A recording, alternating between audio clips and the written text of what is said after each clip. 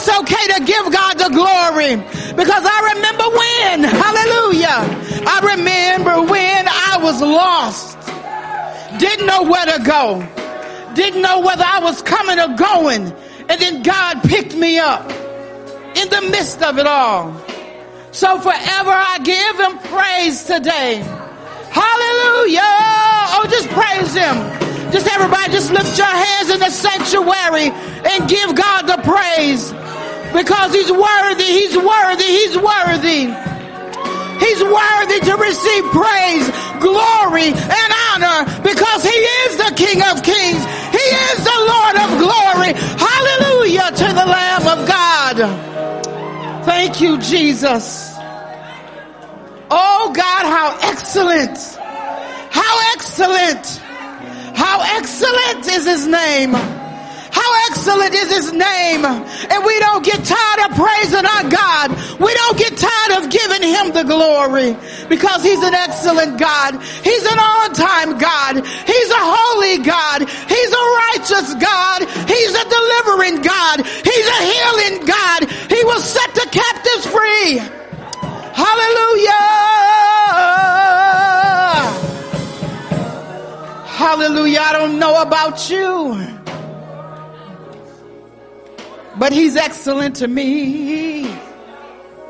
I don't know about you, but I'm so glad he set me free. I don't know about you, but see, I got to remember when I was lost, and he saved me, and he healed me, and he delivered me, and he picked me up, and he turned me around, and he set my feet on solid ground. Oh Lord, oh Lord, oh Lord, oh Lord, oh Lord.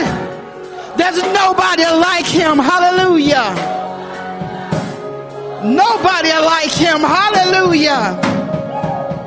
I tell you, I don't get tired of praising my God, because I know what he done for me. I know what he done for me. When you know that you know that you know what God has done for you, nobody has to tell you to praise God. When you know you could have been dead, nobody has to tell you to praise God, because all you have to do is remember where he brought you from. Hallelujah. That's why I say he's an excellent God. He's a mighty God. He's a powerful God. All power belongs to God. Hallelujah. Power belongs to God. Hallelujah. There is nothing that the devil can do to me, because power belongs to God. Oh, if we just get that down in our spirit today, that power belongs to God, we'll see things in a very, very different way. Hallelujah, Jesus. Thank you. God, we thank you, we praise you, we honor you, we glorify you, we magnify you this morning, God, in this place. We say hallelujah to the Lamb. Thank you, Jesus. Thank you, Jesus. We bless your holy name. God, let the words of my mouth and the meditation of my heart this morning, God, be pleasing and acceptable in thy sight, God. Let the words this morning, God, penetrate, God, the hearts and minds and lives of your people today, God. Oh, God, let no one go out of this place the same, but God, I thank you for there will be a shift and there will be a change. I thank you, God, this morning in Jesus' name. Amen. Amen. Hallelujah. Oh, it's okay to keep on praising our God. It's all right. It's all right to praise him. It's all right to be happy in the Lord. The joy of the Lord is your strength. Hallelujah. The joy of the Lord is your strength this morning. Hallelujah. Oh, when you feel that bubbling up on the inside, let that joy just come out in praise and worship, and it will begin to strengthen you. Hallelujah. It will begin to strengthen you. Let the weak say, I'm strong. Hallelujah. Glory to your name, God. Hallelujah. Thank you, Jesus. Hallelujah, hallelujah, hallelujah. If you can. Hallelujah, Jesus. Pick up your Bibles if you can. Woo, God, thank you, Jesus. Hallelujah, Jesus. You are an awesome God. Hallelujah. And turn to Numbers chapter 16. Hallelujah, hallelujah. Glory. I'm sorry. We're going to start at a different verse. We're going to start in Genesis chapter 12. Sorry about that. Hallelujah. Verse 1. Hallelujah. And I want to preface this by, do you hear God? Do you hear God? Verse 1. Genesis chapter 12. Now the Lord said unto Abram, get out of thy country and from thy kindred and from thy father's house unto the land that I will show thee, unto the land that I will show thee. See, when God was speaking to Abraham, Abraham didn't say back into the land that I think I want to go to. He said, well, I will show you. And I will make of thee a great nation, and I will bless thee and make thy name great, and thou shalt be a blessing, and I will bless them that bless thee. I will curse them that curseth thee, and these shall be all thy families of the earth be blessed. So Abram departed as the Lord spoke unto him, and Lot went with him, and Abram was 75 years old when he departed the land of Haran. You may be seated. Amen. Today I want to talk about a few things. I want to talk about being confident in where God sends you. You know where you're going when God says go. Amen.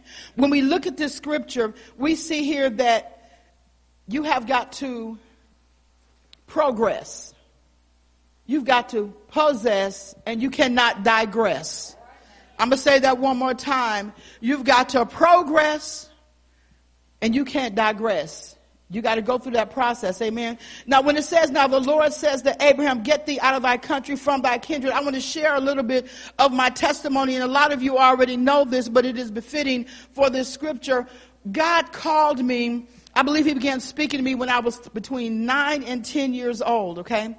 And when I was that age, I remember we were going to church on a bus ministry, and I was sitting with the rowdy bunch. You know, they pick us all up, and some kids are rowdy. Some kids didn't want to listen to what the preacher said. They just came to church to get the snacks after church. Let's just be honest. Some people just come to church to get the fellowship food. Amen. And so that's what we were doing when we were on that bus. We would come to church. But prior to that, see how God will set you up. My mom was in the hospital. She had to have cataract surgery. She met a lady while she was in the hospital that was in the same room with her that told her about the bus ministry. Okay. And so that's how we began to go to church.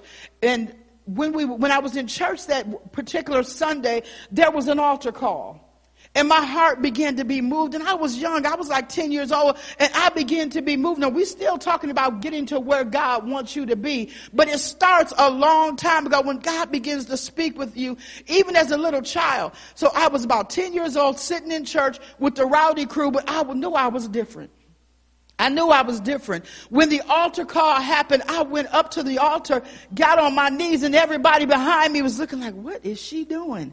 I didn't even know why I was up there. All I know that there was something on the inside of me that was saying, even before I knew what come out from among them meant, I had to come out from among them. I had to come out from amongst the people that I was even sitting with when I was young. So I went to the altar, and I remember telling the pastor's wife, I was rude to my mom this morning, and I want forgiveness.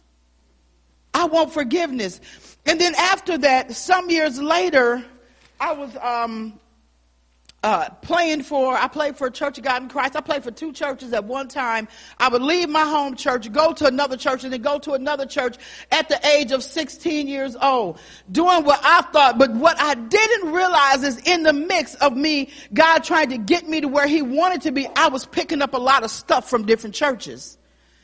Amen. Everybody with me in the house? I was picking up stuff that maybe I shouldn't have picked up in these various denominations that did not teach what I was learning at my home church. But I thought at that age, the more that I do for God, the more holier I was. This was at 16 years old. I was playing for two churches and going to my home church. I would leave my church, go to one church, and then go to another. But I was picking up their indoctrinated ways. I was picking up a bunch of religion and stuff that didn't even mean anything where God is concerned. And when I say that, I mean, you got to look a certain way. You got to dress a certain way. And God says, I look on the inside. Man looks on the outside. So you have to go home and get dressed and come back to church and look a certain way in order to be holy. I was on the path, but I was on many wrong paths, trying to do what I wanted to when God was calling me out, saying, be ye holy and be ye separate. Now, when God spoke to him, he heard God. That was the first thing he said. Now the Lord said unto Abraham, get thee out of thy country. Why did Abraham have to leave where he was? It was a lot of idolatry going on in his country. It was a lot of things going on that were not of God. So when God begins to move you to another place, so to speak, he will say, get out from around the people that you're around. Get out from around the idolatry worship. Get out from around those that are drinking and cussing and doing stuff underhandedly. So God had to move Abraham from the place that he was familiar with to get him to where he wanted him to be. And he even said, get from around your kindred. Now that is a hard pill to swallow because we love our family. But you know what? Sometimes, Brother Manny, your family will help you go to hell because they don't want to be right. They will help you. Oh, a little drink a little something every now and then, as long as you don't get drunk. You don't even know this, but then the family may say, oh, just a little nip will be all right. But you're trying to be free. So God told Abraham, get from around your kindred as well. How many of us know sometimes we can be holding on to people, even in our families, that will hold us back from doing the perfect will of God if we do not let them go, so to speak. Amen? So he had to get out of his country. He had to get out from around his family. He had to leave his father's house because God says, I want to show you something. But God couldn't show him something until he left what he was familiar with. Everybody say, I got to leave what I'm familiar with to get to where God wants to take me. Amen to that. Amen. And he says, I will bless them that bless thee and curse them that curse thee. But the last part says that he said, I will bless thee to be a blessing. Now, think about this. We don't hear a lot about that part of the scripture.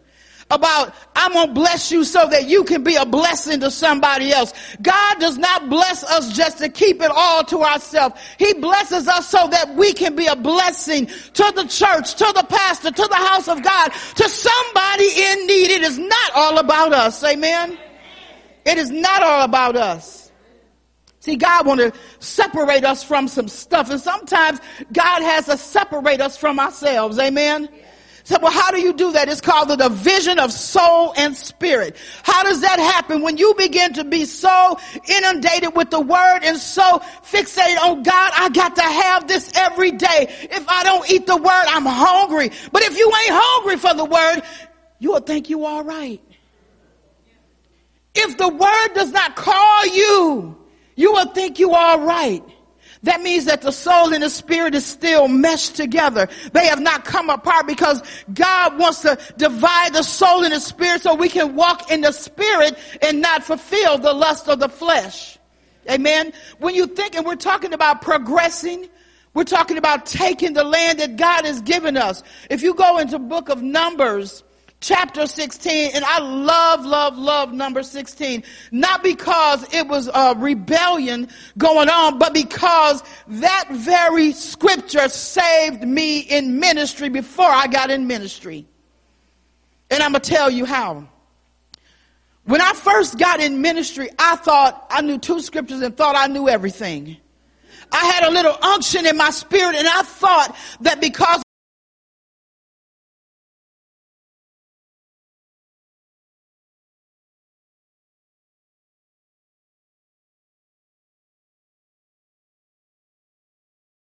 the function because I get out of you what is in you. And I believe some of that stuff came in when I was going to all these different churches and receiving what they said and not just staying at one church. See, you can eat it from a whole bunch of tables and it'll make you sick. It'll make you sick. In Numbers chapter 16, it says, now Korah, the son of Izhar, the son of Kohath. Now, let me talk about the Kohathites, okay? Now, I'm just going to boil it down. I'm not going to read everything. But in Numbers chapter 16, we know the story about Korah and how he wanted to do an uprising because he thought that he could be better and do things better than Moses. Now, the Kohathites, they were of the tribe of Levi, but they had the principal place about the tabernacle and the charge that was most precious to the sacred things. And their charge was to literally carry the most holy things of the temple after Aaron and his sons had covered them up. So the Levites, there were different sects, not sects, S-E-C-T-S, of Levites. They were like different duties assigned to particular Levites. But the Kohathites,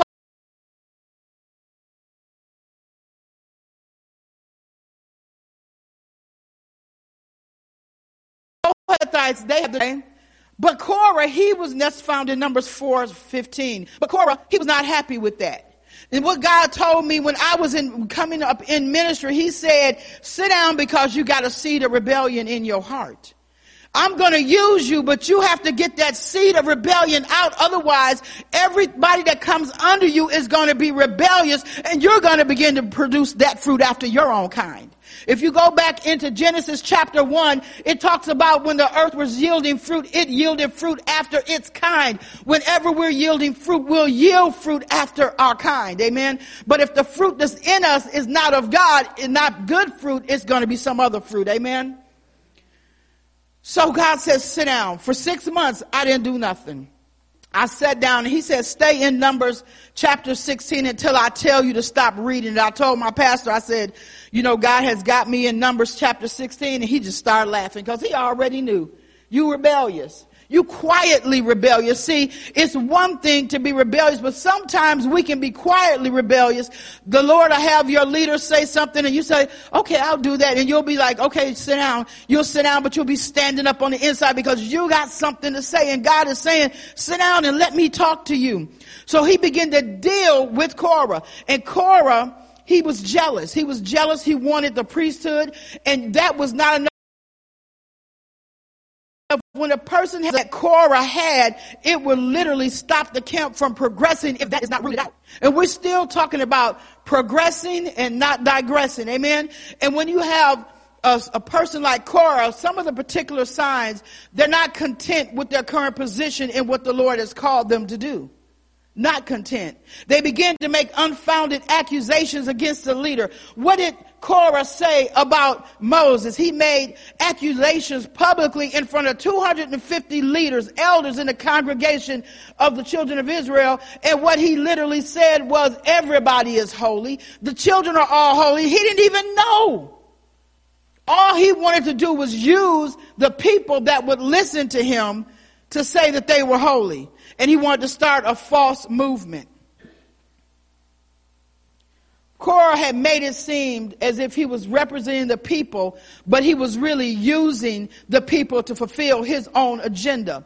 And whenever we see a person or people that are trying to pull you out of where God has placed you with a word of an accusation of your leader in your ear, you better believe they got the spirit of Korah on them. Amen. An interesting fact is that Korah literally was proclaiming the holiness of people. He said all the congregation was holy. Now, when at that time, that nation was not holy. They were not. But see, that is the trick of the enemy, to have someone whisper in your ear, you know, I got a deeper revelation than Apostle got. So come on over here and let me listen to you. Let me tell you what God showed me, because she may have said something, but she didn't say everything. So let me tell you a little bit about what God is. You really holy, but you don't even know what they're dealing with. Because a person that does that, they want to lure you by a seducing spirit into their camp, into what they're doing, into what they're saying. Now, he said that all the people, all the congregation is holy. that nation needed a holy leader. And that's what Moses was. And God, when you look at it, if you go back in verse 11, it says, or chapter 11, it says, and when the people complained, it displeased the Lord, and the Lord heard it, and his anger was kindled, and the fire of the Lord burnt upon them and consumed them that were in the uttermost parts of the camp. Now, God is not going to be burning people up and consuming them if they're holy. I mean, seriously.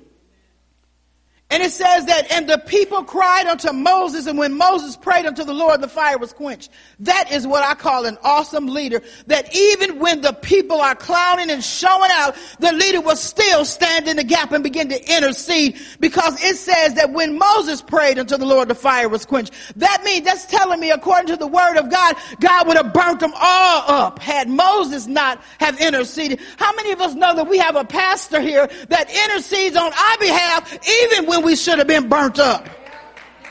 Even when we should have got the smack down, I thank God for a leader that stands in the gap. Amen. Hallelujah. And another thing that was happening in that chapter 11, it was talking about the mixed multitude that was among them fell a lusting, and the children of Israel always they wept again. Who shall give us flesh to eat? Now they're talking about, now they're upset because they got manna. How many people today get upset because God is feeding you what he knows you need and what's best for you, but we still want flesh to eat? We want to go back to Egypt because the leeks and the herbs and the garlic was so much better. But God has said, no, I'm weaning you off of all of that stuff to be able to get you in to possess the land that I want to give you. But before you get to the land that I want to give you, you got to be purified. You got to be cleansed. You got to be holy. Because if you go into a land that God has given you with all this junk, the land will be contaminated. And that's why God wants to purify us. So Moses once again had to pray for them in Numbers chapter 14. Now we're talking about going back and looking what Korah said to get the people on his side. He said all the congregation of is holy, but when you go back and read about the unholiness of the congregation of Israel, it shows us that he didn't know what he was talking about. That also tells me that he had a very good gift of gab. He had a gift of influencing people. He probably was a good orator, and so because he was able to get people to listen to him. If a person is a great orator, that does not mean that they are anointed by God. Patti LaBelle can hit a note and you can feel it, but that does not mean she is anointed by God. Some people have a particular gift for a particular thing, but if that gift is not submitted to God, it will cause you to leave God and follow that thing. And that thing won't even be God. In verse 14, it says, and all the congregation lifted up their voices and cried, and the people wept at night. And all the children of Israel murmured against Moses and against Aaron. And the whole congregation said to them, would God be that we should have died in Egypt, or would he have us die in the wilderness? Now, murmuring and complaining. That don't sound like holy to me. But Korah was telling them, they holy. They holy, but according to his standards, they were holy. Because he had something, what he did was he literally misread the state of the flock because of his own rebellion. He was trying to be in a place that the Lord had not called him to be in. Whenever a person begins to try to be in a place that God has not called them to be in, they begin to misread and misinterpret the scripture and misread people because of their own intent of their own heart. And the danger is when God is doing a great work and you have people that want to take over and try to infect and affect those around the leader, they want to get them to see that leader in a different light. The 250 elders of that congregation of the children of Israel, they were not only infected, but they were affected. How were they affected? I'm glad you asked. Hallelujah. They gathered themselves against Moses and against Aaron. I'm back in 16 verse 3. And they said, and to take you on too much of yourself, seeing that all the congregation is holy, every one of them, and the Lord is amongst them. Well, see, he told a partial truth there. They weren't holy, but the Lord was among them. You see how the enemy tries to skew things. Wherefore lift up yourselves above the congregation of the Lord. And when Moses heard it, he fell on his face. Moses began to intercede for the people because he knew that the people were going to get the smackdown. He knew it because he knew God. See, he knew how God worked. He knew God. He said, if they do this, Lord, because I have a track record with you, Lord, I know what you're going to do to them. So he began to intercede. Isn't that like a good leader that will begin to you about to get it and Lord, don't kill them. Lord, don't hurt them. They don't know what they're doing for real. They just listening to the wrong person. They taking the wrong counsel. This is what was going on. Verse 5, and he spake unto Korah and unto all the company, saying, even unto tomorrow the Lord will show thee who are his, who is holy, and who will cause him to come near unto him, even him who he have chosen will cause him to come near unto him. And so it goes on down, and I'm not going to read all of it, but it talks about how the earth opened up, it swallowed up everybody, well, the people that were on the wrong side, and it closed back up. But the 250 elders of the congregation, they thought they got away with it because they ran into the midst of the crowd. How many of us know that we can't get away with it? We cannot get away with it. When a person becomes rebellious and they begin to step outside the prescribed parameters that God has set you in, and he said, don't go over there, because if you go over there, death is there. And then we go over there talking about, I know God too, I heard him too, and I don't know why Pastor don't want me to go over here. But, well, it could be that the earth is about to open up and swallow somebody. It could be. And then also, after that happened, the 250 elders, they thought they were getting away with it, but they weren't. They ran into the midst of the congregation, but how many know you can run, but you can't hide from God? Because his eyes are everywhere. They roam to and fro across the earth. They know exactly where you are. You can be in the midst of 1 million people, and God said, there you are. There you are. I see you. I saw what you done. I saw who you was trying to influence. I saw that.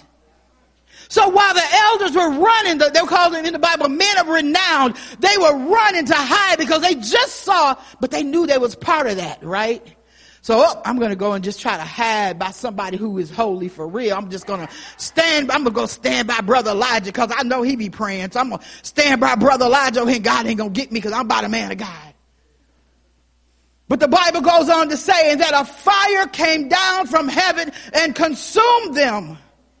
All 250 of them, but it did not touch anybody else. We have a precise God, don't we?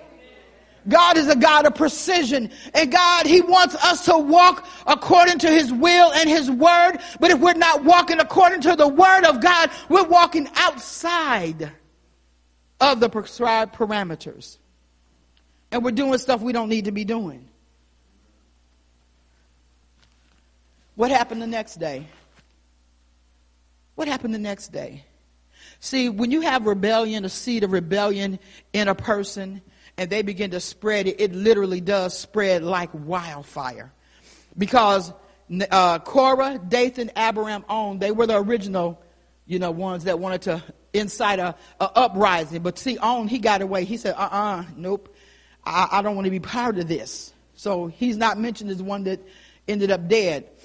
But the next day, after the children of Israel saw what God had done to the rebellious ones, Korah, Dathan, Abiram, and then also the 250 elders in the midst of the congregation, they were consumed by fire. The very next day, see, it was still some rebellion up in there, Brother Manny.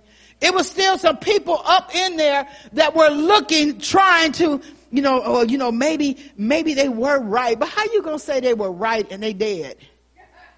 How you going to say somebody is right in what they did and they just got the smackdown by God? So the next day, everybody said the next day. The next day, it was a whole bunch of them murmuring, complaining, and then they begin to accuse Moses and say, Moses, it's your fault they did. Now, wait a minute. Did I miss something, brother? Because last I checked the word, it was Korah's fault. Because he incited the uprising. But because there was nobody else to blame, and people nowadays do not want to take responsibility for their action, their words, and their deeds, they said, it's Moses' fault because he's the leader. He let it happen. We don't have control over you. You have free will. But while they're complaining and tripping the next day, Moses began to get on his face and began to intercede for the people. Because he knew what God was about to do. He had already seen it back in chapter 11 when they was tripping. Then that fire came and it went in the midst of them and started burning them up. And then he had to pray. So, oh Lord, I'm going to have to pray again because I know what you're about to do, Lord. See, because he had an audience with God. He heard God. The Bible says that he who has an ear, let him hear what the Spirit of the Lord is saying to the churches. And if you go over in Deuteronomy, I believe it's chapter 18 or either 28, it's one of them. It says, if you would hearken diligently unto the voice of the Lord and keep his commandments and do all that he wants you to do, then the blessings will come. But it's something about hearkening. If we don't have a relationship with God, we hearkening to somebody else. If we don't have a relationship in the Word, we're hearkening to the YouTube preaching videos. Can I help somebody in here? We'll go in at YouTube and say, oh, that was a good word, and I think I'm going to share that. Yeah, that ain't even a word that God gave you. But going on to that next day when they got up, they began to murmur. They began to complain about Moses and accuse him for killing people. And they know good and well, Moses didn't open the earth up. Moses didn't shoot no fire from heaven. That was an act of God. But they accused him. He began to pray. The next day, the fire of God was coming from heaven, not fire, the death plague of heaven began to come down from heaven because God sent it. Moses knew what God was about to do. He knew it had already been enacted. So he sent Aaron. He said, Aaron, go get the fire pan and run with those fire pans and make an offering and get in between the death plague and what God is about to do. But see, we ain't fast enough. Because before Aaron could get there, I believe it was 14,600 people had already died before the plague could be stayed. Thank God for a leader that will intercede on behalf of the people. See, Moses was progressing towards the place where God said, I'm going to take you somewhere. He said, I'm going to take you somewhere. Abraham left everything he was familiar with because he heard God, and God says, I'm going to take you somewhere. But don't digress. You got to progress towards the place where I've called you to be. Go and look at Nehemiah. But let me back up for a minute. For everybody who wants to be in ministry and wants this pulpit or any other pulpit, it's a progressive work to get here.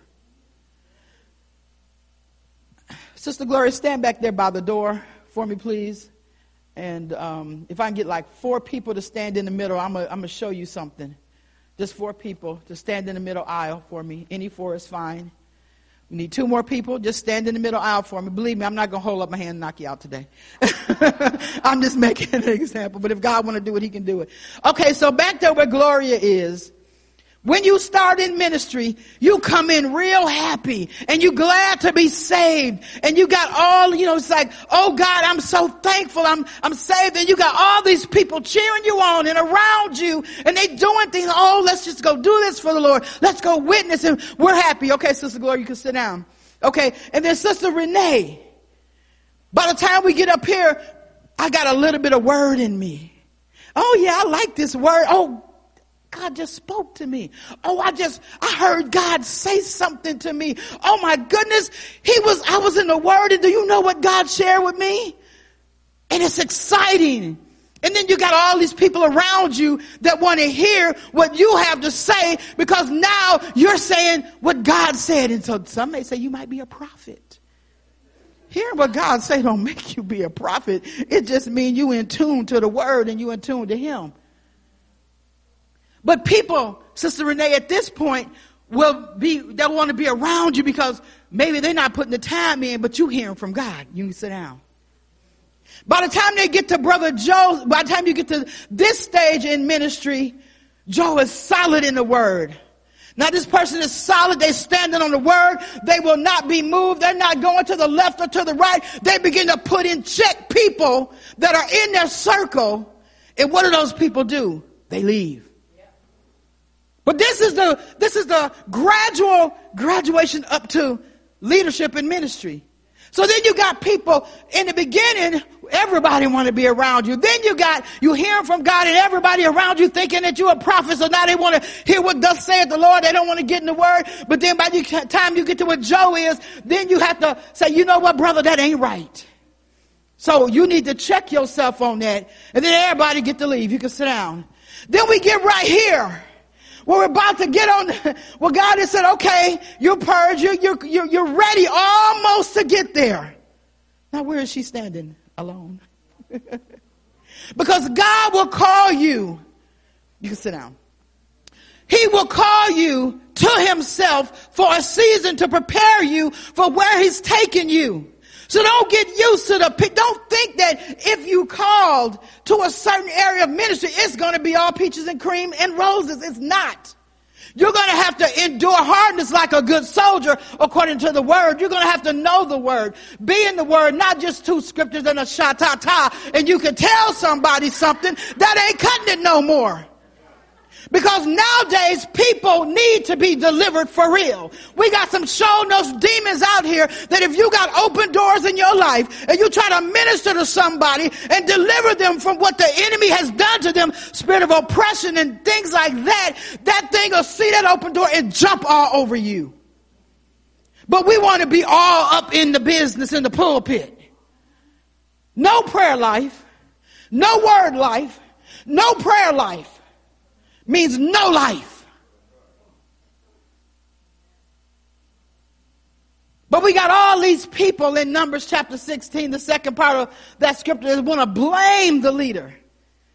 The very one that said they are holy.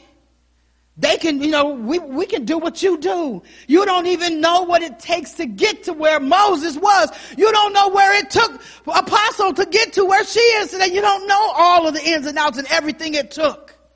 We don't know. But God knows, so we have to say, no, I'm not going to covet what the woman of God has. I'm going to hold up her arms. Amen. We're going to be the Aaron and hers in the congregation that said, yes, Lord, we're going to pray, we're going to fast, we're going to do what we need to do to make sure that the vision moves forward. And if I see, I hope Pastor don't get me, but if I see any Korahs, I'm going to call them out. I'm going to tell it. I'm going to put it like that. I am telling if I see Korah. If I see Dathan, if I see Abiram, I'm telling if I see that. Why? Because this ministry is moving on. Yeah. And we're not going to be stopped. We're not going to be stopped by, the spirit of Achan. When you were told not to go get that, but to kill everything. But I saw something that looked good to me, so the camp couldn't move forward. What did he get? A wedge of gold, a Babylonian garment, and he went and hid it in his tent. And then all of a sudden the camp stopped moving because of one disobedient person. See, disobedience is very, very critical in this hour. When you are walking in disobedience, you could be stopping something that God is trying to do. But that's why God has an eagle-eye pastor up in the church, that when something gets a little hung up, she began to pray and say, Lord, this ain't right. Now what's going on? And he show her. But if I see any Achans, Dathans, Abirams, Korahs, the 250, the 6, if I see any of that, just know that I'm telling. Hallelujah. Glory to God. You may not like me today, but let me tell you, if you make it to glory, you're going to love me. Hallelujah. Because it is our job as leaders to look out for the greater good. And the greater good is to make sure that whatever God has called Miracle Temple Deliverance Ministries to do, it is our job to help and make sure that it happens. Now, God gonna make sure that it happens, but I sure would be happy to be a part of what God is doing and not a part of a hindrance. Because we already said what happened to those that hinders. In the book of Nehemiah, another one of my favorite scriptures, Nehemiah, as we know, was a cupbearer for the king, right? King Artaxerxes. King Artaxerxes was a pagan king. And Nehemiah chapter, you can even go to 1 if you want to, but I'm not going to read all of that. But Nehemiah was a servant of a king, and he had to taste everything and drink everything, take a sip of it before he gave it to the king, because that was his job, to make sure that that food and that drink was not poisoned. Now what Nehemiah did was, he literally prayed and got a burden for his people. How many of us got a burden for people that are lost? That's one of the things that Apostle has been talking about, is going out and winning souls. The Bible says that those that win souls are wise. If we are not winning souls, that means what? I ain't say it. The word said if we not, those that win souls are wise. And so Nehemiah had a burden for the people. He hadn't even been there. He heard about it. What did he do? He didn't immediately act. He began to seek the face of God as to what do he need to do to go back and restore the gates that were torn down, the gates that were torn down and burned by fire. I mean, the house of God was a wreck. And he wanted to know, how can I help fix this situation? So he prayed. He got the okay from God after a time of praying. See, that's where we miss it. We'll get a burden about something, but we won't pray through to see what we need to do in that matter. We want to just go and do something without praying, and doing is good, but we have to pray to get the exact mind of God on how to help fix a situation. So he prayed, and he went to the king, and because he prayed, when he went to the king, it says in the Bible that he went there and he was looking down. He was looking sad. And we knew that in the Bible, in the Old Testament, if you went into the presence of the king looking sad, you could be killed, because it was supposed to be a pleasure and a joy and excitement to be in the presence of a king. So he went there, and the king said, "Why are you looking so sad?" I'm paraphrasing now, okay? Don't say, "She ain't even preaching the word," because she didn't say thee. I am preaching the word. But he went into the presence of the king. He was looking sad, down and out. And the king asked him, "Nehemiah, what is wrong with you?" And Nehemiah told him. Then the king said, "Well, what do you need? Do you know that pagan king that didn't even believe in the King of Kings and the Lord of Lords gave Nehemiah everything he needed to go and restore everything?" But there were some people that was trying to stop his progress. That old Sanballat and that old Tobiah, they came up and he was on the wall. And this is fast forwarding to what he was called to do. He was on the wall doing restoration. He had a spear in one hand, or a sword in one hand, and he had his spatula in the other. In other words, I'm going to fight this fight if you come and try to stop me from doing what my God has commissioned me to do. I'm going to get you. And he wasn't playing. It says it in the book. He had his spatula, but he also had a sword. And how many of us know nowadays when we're fighting, we can't be mamsy-pamsy? Well, Lord, if you would. No, you're going to get out of here, because we are doing a good work and we won't come down. That's what Nehemiah did. He didn't come down off of what God called him to do, because he had some false prophets in the house saying that, come on down, because, you come down and have lunch with us and we'll tell you what the Lord is saying. He said, "No, I'm not coming down for lunch." And wait a minute, let me back up. I'm not saying that there are any false prophets in here, so please don't go back and say I said that. I'm using it as an example. So there were the false prophets telling him to come down, let's go have lunch, let's go do this. And he said, "I'm doing a good work. I'm not coming down." And whenever God has you building, he will not allow you to come down off of what he told you to do to entertain somebody. See, people nowadays get so upset when somebody is doing a work for the Lord, but they don't have time to entertain your junk. Because if I entertain your junk, it's going to stop me from doing what I need to do. It may stop me from being in the Word. It may stop me from praying if I stop to entertain stupid stuff. So we can't do that, and we can't get mad of those that we call on. If I'm in prayer, I'm not going to answer you. If I'm in the word, I can't answer you. If I'm doing something that God, I'm sorry, get on your face and your knees and find out what God wants you to do, and we'll talk later. But we as a church has become so lazy and lax, we don't want to pray. We want somebody else to pray for us. We don't want to intercede for our own self. We want everybody to, I'm telling you what I know. I've been there, done that. But when I finally figured out what the deal was, get on my knees and pray. Begin to speak out of your mouth. Your words have power. You don't like what you see, begin to decree and declare a thing, and it shall be so. You don't like what your neighborhood looks like, begin to talk to the spirit that's in them drug dealers and command them to leave that corner. When I was raising my kids, we lived in a neighborhood. It wasn't the greatest, it wasn't the worst, but it wasn't the greatest. It was like, something like that. But there were drug dealers.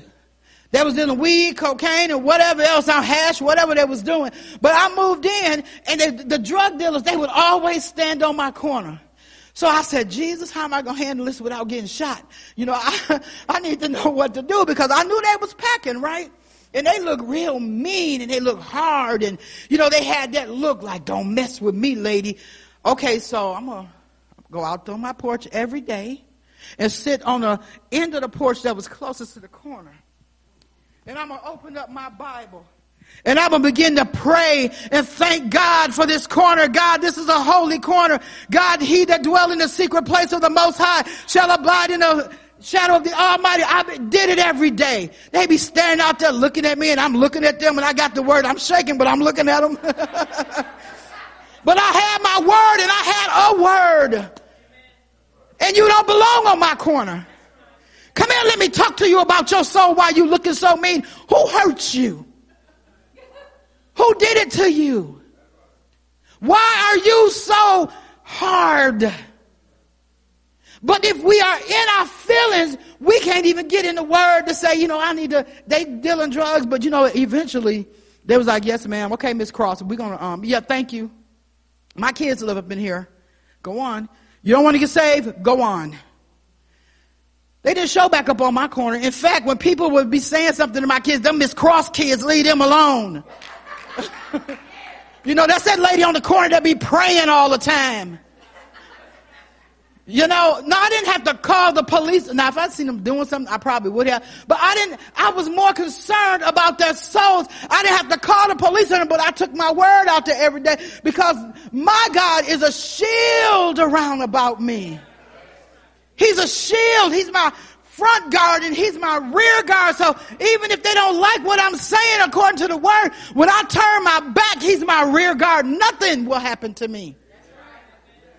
But I had to stand up for what I know was right, instead of going to the person next door. You see them over there. What do you think we should do? You think we should just call the police on them one day and watch them get drugged away to, prison? I'm finna go out here with my word. I'm talking to nobody but the Lord about this situation. But it was really interesting, Brother Elijah, that I gained so much respect in that neighborhood. And I didn't even know people. I stayed to myself, went to church, came home, worked, that was it. But everybody knew me and my children. Even the police. I was getting ready to go to work one night, and the police, he said, Miss Cross, don't leave yet, because it's a situation in the neighborhood. I know you're getting ready to go to work. I'm like, what? You know all that? Wait a minute. Go on back in the house now, and we'll let you know when it's safe.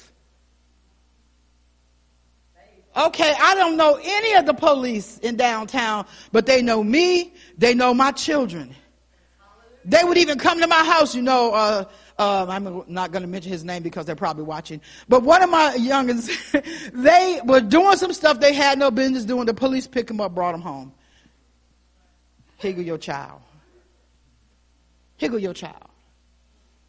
So we have to stay on what we're, now just think, had I come off the wall, had I come out of my position of who I am in Christ, got in the flesh and said, you ain't going to be on my corner, I probably would have caught a bullet.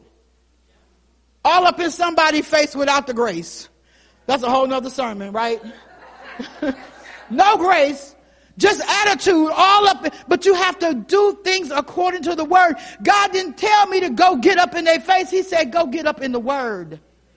Go decree and declare what my word said. That's why I know when I open my mouth and I decree a thing, I know that it will happen.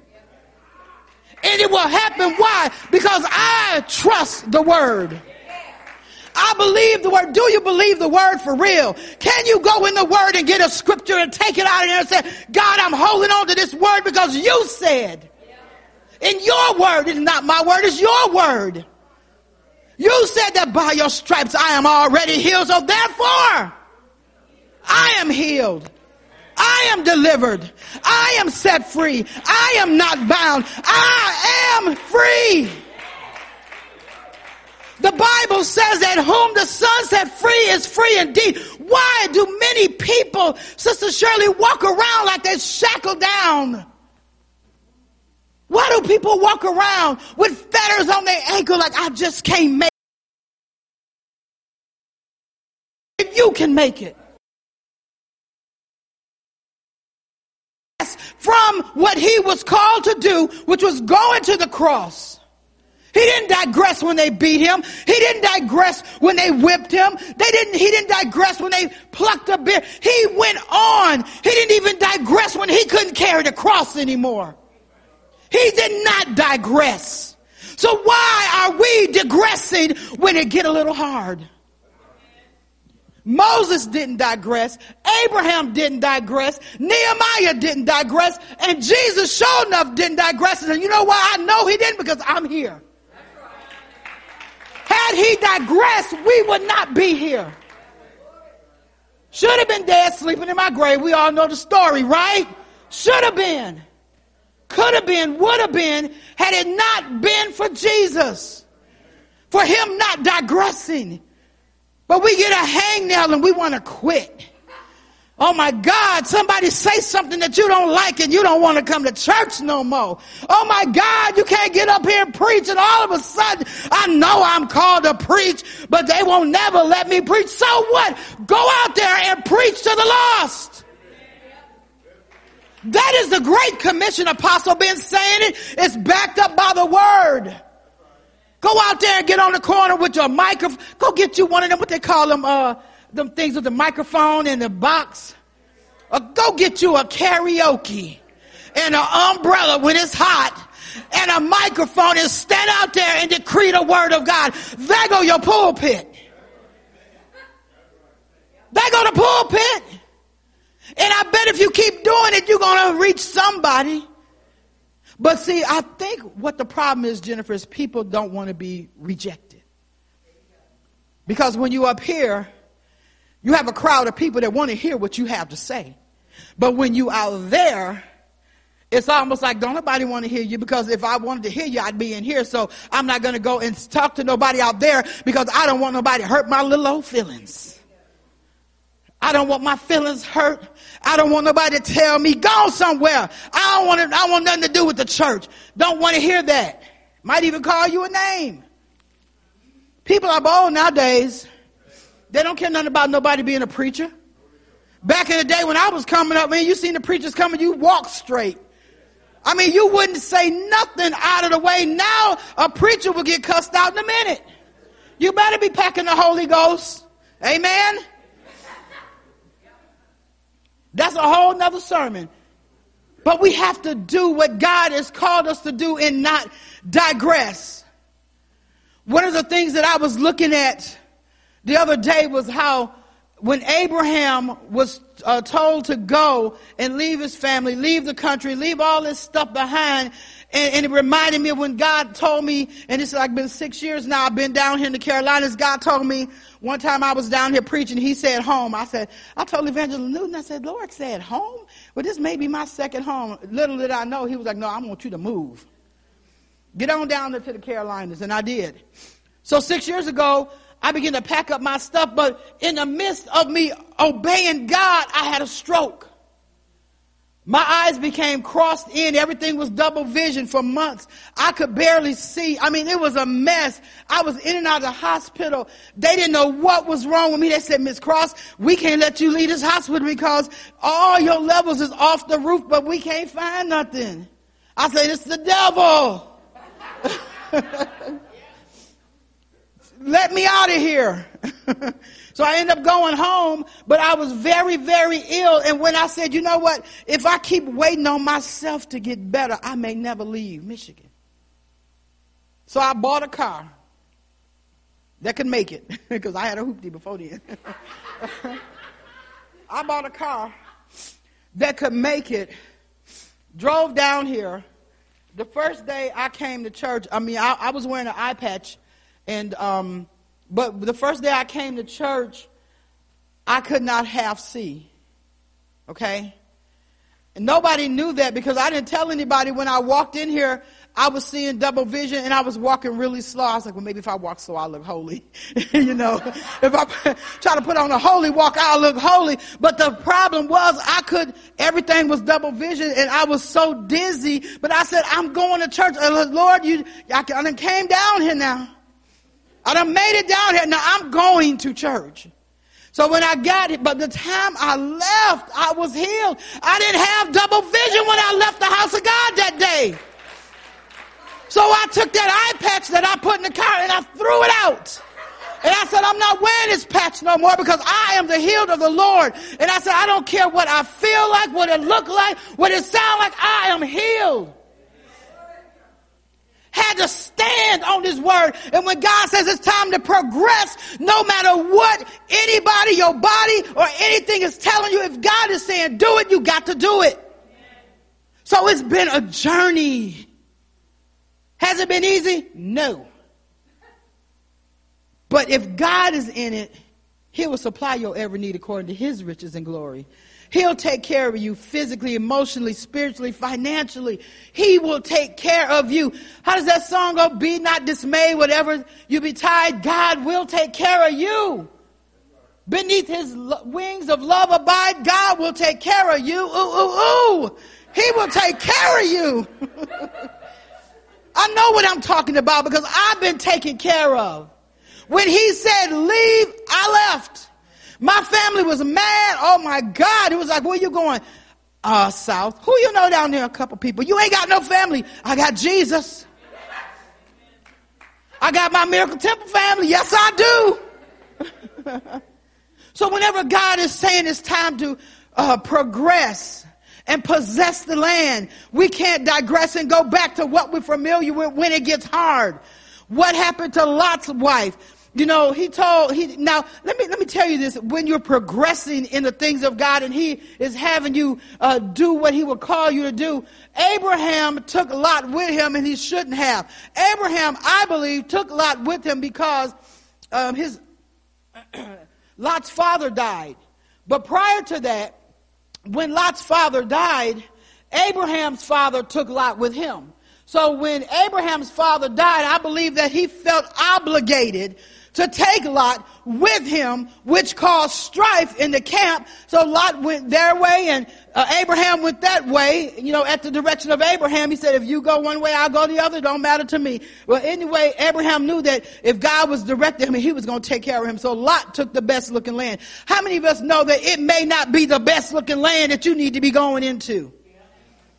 See, a lot of times people will choose the best looking man, the best looking woman, the best looking this, the best looking that, when God is saying, you better be looking at that one right there. Because He anointed. She anointed. But you over here looking at that one over here, and they all cute and handsome and everything, but they the devil and they gonna mess you up. But people don't want to hear that. Because everybody is looking on the outward appearance. And you can even go into a church. If you go into a church looking like a raggedy bum, they're going to leave you on a back row. If you come up in there with the bling blings and the diamond and the Louis honey, they're going to say, oh, come on, you must be important. Oh, I know she anointed. Look what she got on. Been there, done that, done seen it. I remember one time I was I'm not going to be called a state because they're probably watching. But anyway, I mean, you got to be careful nowadays. I don't want no inboxes and phone calls. But I was in a particular state, and I was preaching, and I was like one of, I think, about 4 or 5 preachers on the thing that for that weekend. And okay, so I'm going to say it like this. I've never been the person or the type of person that wanted to dress to the nines. I like to look nice, but I'm not trying to compete with you in the pulpit to see who got the baddest this, that, and the other on, okay? So all the other people that was preaching, oh my God, I felt some kind of way when I seen them come in. I was like, okay, okay. Jesus, you got this. They was up there preaching cute. But you know what? I had like runs in my stockings, but my clothes was covering them up, and I ain't see no runs in their pantyhose. I was like, man, I hope my pants legs stay right so can't nobody see that run. I mean, anybody know what I'm talking about today? When you come from somewhere, but you just want to obey God, and you're not trying to be all of that. So while they preaching cute, Brother Manny, I'm like, okay, you got a half a word. Okay, yeah, but you trying to more talk about your bling and your bougie and all of this stuff. And I want to get to the word. So when I got up there and I began to preach the word, I come out of my shoes. The run was showing everything. And I didn't even care because the glory of God began to fall. People was all over the floor and everything. And I said, where'd she come from? But I was staying the course, and I would not digress to try to look like somebody else because I know what God wanted to do.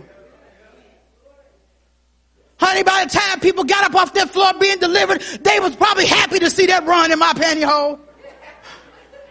They ain't probably even care about it. Because when people need something, they don't even care what package it come in. They just know I need to be delivered.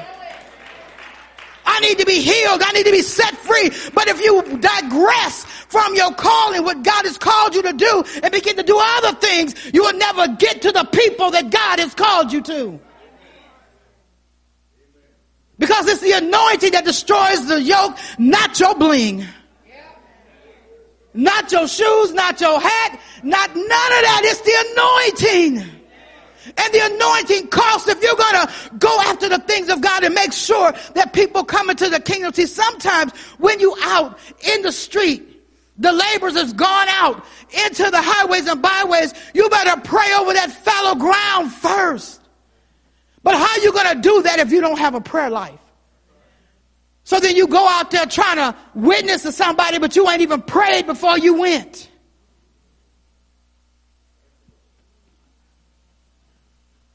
So when you're doing what God will call you to do, let me go back to Lot and them. Lot was over there in Sodom and Gomorrah. We don't have to go into that whole thing because we all, I'm sure, know what Sodom and Gomorrah represented. All type of foolishness and madness and stuff. But the one thing that really caught me about Lot and them, and I know that's not good English, Lot and them, what messed me up about him is the fact, 2 things. Number 1, he got real comfortable in a state of sin all around him. So the more people you hang around that's comfortable in their sin, and you're not bringing them to where you are, you will be comfortable with what they're doing, and all of a sudden it won't look that bad. Well, they only drink a little bit. Well, just one joint ain't gonna hurt them. It's legal now. I mean, come on now. I know I'm talking right. But what's wrong with people loving each other? It doesn't even matter what, if they're like, that thing. What's wrong with it? It's love. No, it ain't. It's a whole bunch of stuff. I don't have time to say everything it is right now, but you know what I'm talking about. But the other thing about Lot was he was so, into Sodom and Gomorrah, even though he may not have been doing what they was doing, he was clouded by what was going on. When they came out, now this tripped me out too. The angels had to drag them out. That's telling me that they was not willing to go yet. It was something up in there that they still, what is you looking at? In Sodom and Gomorrah, I guess it was a wealthy city, but it was full of sin, and, we could talk about that too. But what is it there that you're looking at that you can't let go of? Is there anything in your life out here today that you're holding on to that you can't let go of, that God is saying, give it up? It ain't worth it. It will cause you to digress. It will cause you to move further away from God if you don't begin to give up the things that are not of God. You will move away from him. Now, when they drug him out and they was going to take him, to a safe place, who digressed? His wife. His wife digressed. And when she turned around, it says that she turned into a pillar of salt. Salt preserves, right? So when you turn around and begin to think about think on not the things that are whatsoever good and lovely of good report, those things, but you begin to think on, I remember when I used to drink, I remember when I used to do this, I remember when I used to do that, I'm thinking on these things. There begins a preservation of that stuff in your mind because now you're thinking about it. You've given it a thought. And then all of a sudden the enemy, if he can get a little doorway into your memory, about that's why I quit talking about all the stuff I used to do. Because I said, Lord, I want to forget those things that are behind me and look forward to the high calling. Amen. So when you begin to remember them things and one time I did that and I started smelling weed. Wasn't no weed in my house. But I was thinking about something that pertained to what I used to do. And then I'm being honest, I began to smell marijuana. I'm going to have to stop thinking about that stuff. Because I don't want to be tasting no 40s next, Drinking a glass of water, it's tasting like a brewski. No. You see what I'm saying? But the enemy is slick. If he can get your mind to concentrate on where you've been and what you used to do and all of that stuff, he'll begin to put a picture of it before you. And I'm not talking a picture of beer. I'm talking about a mental picture of what you used to do. And then as you begin to think about that, you're like, well, it wasn't so bad. Yes, it was. But the enemy has gotten the door open. And that's why we cannot digress.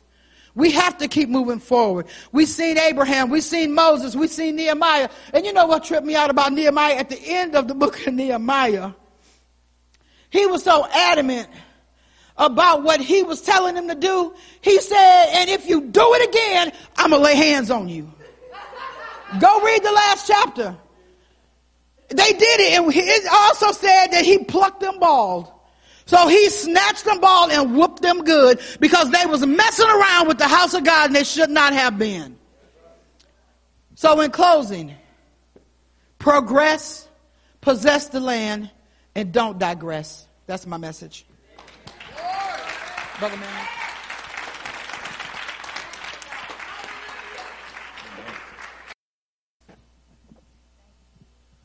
Amen. I know y'all had to be blessed. As she was talking about progressing, and getting up here, I just think of her like a minister is supposed to embody the message. You're supposed to be one with what you're saying. And Apostle Cross is one that's, the message that she gave is actually everything she's walked through. And I say that to say, just like the Bible says, beware of false prophets, you should know them by their fruit. So if what she's saying should have fruit in her life, we've seen her progress. I've seen her when she came from the first day even till now, and I just seen progression in her life from just hearing what God said, come out and I'll show you. And just being obedient, you see her life just steady progressing. She's not going back. She's moving forward. And God is increasing her more and more. So, that's a good example for us. We just hear the word, and when God says something, we do it, we'll progress. If we be willing and obedient, we'll eat the good of the land. So right now, we're just going to have, if there's any visitors that want to stand, give us your name, where you're from, you can. Do we have anybody? We'll get you a mic, brother. We'll get you a mic. 1 second.